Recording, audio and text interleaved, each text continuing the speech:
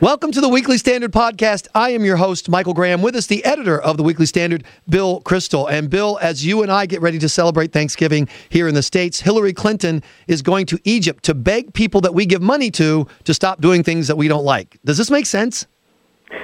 Well, it makes sense if she can pressure them by partly using the threat, I suppose, of the money we give them to play a constructive role. I think this is a very important moment, obviously, for the Middle East, but especially for Egypt. I mean, if Morsi, the head of Egypt, a member of the Muslim Brotherhood, he has actually behaved somewhat responsibly during this crisis, I think. His rhetoric has been irresponsible, but his actual behavior seems to have been restrained. He hasn't backed up Hamas in any way. If he, in a sense, it reaffirms Egypt's recognition of the State of Israel, its peace treaty with Israel, and its willingness to stand not with Hamas when it attacks Israel. That could be a useful thing, and I hope Hillary Clinton can help bring about a ceasefire.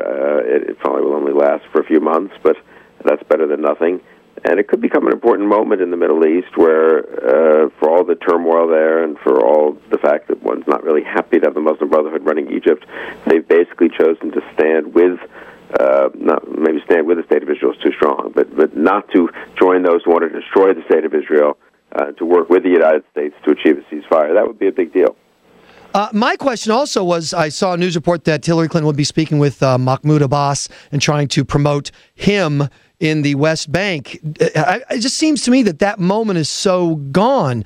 Is there a chance that the West can prop this guy up, or isn't it the case that what we're calling the Arab Spring, which is the Islamization of the region, is just going to continue, and eventually, obviously, it's going to reach the West Bank? Well, nothing's inevitable, and we probably it makes a certain amount of sense to go see Abbas, who's better than Hamas. Not that Fatah or those people running the West Bank are any great sheikhs. I don't think they're terribly relevant for the near future. I think Hamas has to be defeated. Israel has to be secured against these rocket attacks.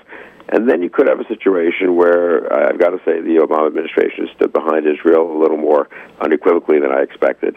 And we could come out of this with a situation where an Iranian-backed attempt to disrupt the U.S.-Israeli relationship, to weaken Netanyahu within Israel, to subject Israel to a defeat, all those things will have failed. Israel could look pretty strong, and the U.S. and Israel can then turn, I hope they will turn their sights to the real fundamental threat to the region and to the world, which is Iran.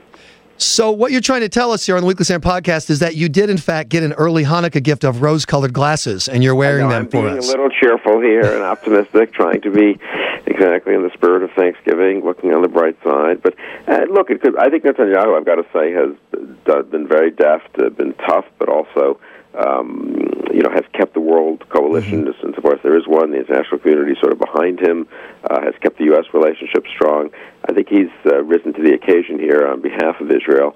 He's got an election coming in a couple of months, and we could have a situation where, look, the threat is terrible, the rockets are terrible, the fact that Hamas controls Gaza is terrible, but that's something that, isn't going to change overnight. And I think given those circumstances and given what's happened over the last 2-3 years in the Middle East, I do think that Netanyahu is maybe following a policy that can make the best of it. And the U.S., at least for now, is standing with Israel, which is awfully important. So on one border, you have Syria, which is going through some form of transformation. It's not going to be the same Syria, whatever happens. And then you have Egypt, which is stumbling forward as well. Lebanon is a basket case thanks to Iran and Hezbollah. And now the Jordan's regime appears to be possibly in trouble. What should Israel and America's what should we be doing today to plan for this future that is clearly on its way? Well, I think we need to be helping to shape that future in Syria. I think our staying out of it has enabled, unfortunately, has led the rebels, strengthened the Islamists among those fighting against Assad. We have a huge interest in removing Assad, an Iranian proxy and ally in the region.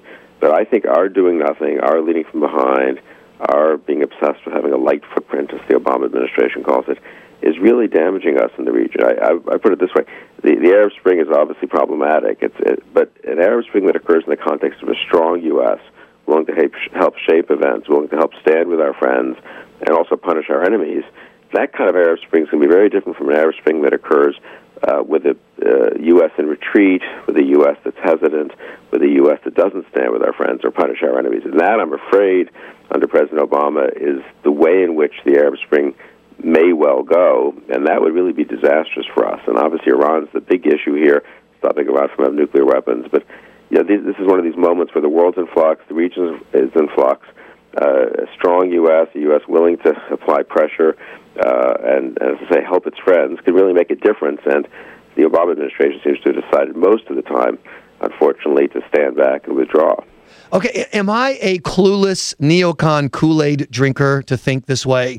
That you have this example in Iraq that we could have used to the entire Muslim world or that region of the world, in which you say, look, obviously we don't want to govern you. Obviously we don't want to rule you. Obviously we have no objection to a Muslim-run government. We just have two things: no terrorism, stop killing Israel, and we will help you liberate yourself from these thugs and these dictators, etc., as long as you can play by those simple rules. And am I wrong to say that we've thrown that example away, something that we could be using right now to try to shape these changing political situations on the ground? No, I think you're unfortunately right. I mean, the pell-mell withdrawal from Iraq, after winning in Iraq, basically, the failure to secure an agreement which allowed us to keep some forces there and help shape the developments there, I think will go down in history as really one of the worst things that happened in the first term of the Obama administration. Most of us were busy, with so many other fights and struggles that it kind of happened without maybe as much notice as there should have been. But that's a real throwing away of all the efforts there. Maybe we can recoup some of it still, but it's depressing to think about. It is very depressing because, when people ask what kind of foreign policy does America have, are you pragmatic with thugs like Mubarak, or are you idealistic, et cetera, it seems to me that there was an opportunity sitting there to be we're for democracy as long as it doesn't involve, violence and killing people. And we had the opportunity. We could have gathered the pro-democratic forces from across the region. We could have, including the Islamist ones, and say, look, we can work with you with these parameters. Can you work with us? Or some people have told me, Bill Kristol, that you could never do that because America is too much of the great Satan among the residents of the region themselves. And they, as soon as we made an offer, it would become tainted because it was ours. Do you think that's true? Well, no. Look what's happening in Egypt, which is governed by the Muslim Brotherhood. They're welcoming Hillary Clinton. They want to be central to a negotiated ceasefire, and they know that the U.S. has to be central to that. So I think the good news is, even among those who don't love the U.S. much, don't like the U.S. much, there's a sense that the U.S. is indispensable. I think if we're more active in Syria, if we can help shape things now in this crisis with the Egyptians and help shape Egyptian behavior, maybe we can recoup some of the price we've paid for the withdrawal from Iraq and for a general sense of weakness that I'm afraid we've conveyed over the last few years. Okay, the Middle East is easy. Peace between the Israelis and Palestinians is easy. I want to ask you a hard question, Bill Kristol. Are you prepared to tell the truth and admit what everyone knows but never says on Thanksgiving, which is that turkey sucks? It's a crummy main dish. I like turkey. I like dry food. And, I'm a turkey defender. Now, look, if you want to go sell out to PETA and get all sentimental about all those turkeys being killed to satisfy gluttonous Americans, you go right ahead. No, it's dry, flavorless. I'm defending Americans' inalienable right to eat and gorge themselves on turkey at Thanksgiving. I would much rather gorge myself on something that doesn't taste like warmed over cardboard, like chicken or duck or ham or steak. You can get one of those crazy, things? Turducken. Turducken things. Yes. That makes you feel. That's why America's a great country, No one forces you to. Unlike in maybe some other countries in the world, you're not forced to eat turkey. You can eat other foods. No, I like turkey. I like stuff. I like Thanksgiving. I got to say, it's sort of my favorite of the American holidays because it is. Declaration of Independence, July 4th is great, and Memorial Day is moving, obviously, and those are great holidays too. But there's something about Thanksgiving is kind of a unique American holiday, and this notion in a land like ours that's so concerned with individual rights and with commerce and progress that we stop for a day or even for an hour or a few minutes and sort of give thanks for for stuff that's not that we haven't shaped, that we haven't controlled. It is a pretty striking kind of holiday, I've always thought, for Americans. And it doesn't seem to have a counterpart really in a lot of other nations that I know of. It's a secular. It's not a religious holiday. It's not tied to any one religion. It's not like Christmas or something. But it's religious in spirit, you might say, in acknowledging something above us. And I've always thought it's striking how big a deal this holiday is in America. Was it a bigger deal for you as a kid, or do you guys do it pretty big? Do you put on the hog, as we say down south, now? We put on the turkey, as we we say. Yeah, no, we do it, and I think like most Americans, the other interesting thing about it is the holidays. I think it's of all the American holidays, it's the one that's most obviously family-oriented. And the other holidays you celebrate, sort of fireworks and parades and going to maybe Arlington Cemetery on Memorial Day, that kind of thing. And this is very much, celebrated in families getting together across the country, which is also sort of a nice, I'd say, countercultural touch in contemporary America, where the family isn't as strong as maybe it once was. And it is moving, I think, to have different, many generations, several generations of families together. So I've always been sort of sentimental about Thanksgiving, and I'm looking forward to it tomorrow. Last question for this podcast for the Thanksgiving weekend. If someone showed up unexpectedly at your house and threw open the door and walked in on your Thanksgiving observation or Thanksgiving dinner, which, by the way, Bill, I plan to do, what would be the most surprising? Is this a precursor of what's going to happen tomorrow? I've been kicked out of. What would be the biggest surprise about Thanksgiving at the Kristol household? I think ours is pretty normal and ordinary. Some good.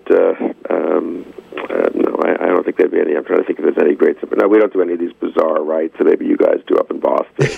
And no dishes that would surprise people. Funny-looking, Puritan uniform outfits, or dress up like turkeys or anything. Well, how about the Thanksgiving kugel? Very standard American Thanksgiving. Does the Thanksgiving kugel make it? Do you have the Thanksgiving gefilte fish? Anything like that? Nothing. Yeah, no, it's not very Jewish. It's just a very normal American Thanksgiving. Okay, I thought you were going to admit this, ladies and gentlemen. He won't tell you. TV, football, it's the normal. Here's what Bill Kristol won't tell you. They served the entire meal on the official Obama plates that went on sale after he was reelected, and everyone observes Thanksgiving. He didn't want you to know that. It adds just a touch of gratitude, really, and a touch of, it makes it an even more moving ceremony, the thought that we have 4 more years of President Obama, but we all have to hope for the best in those 4 years and pressure him to do the right thing, and this is a great country, and Thanksgiving is an appropriate time to reflect on the fact that we will make it through these 4 years.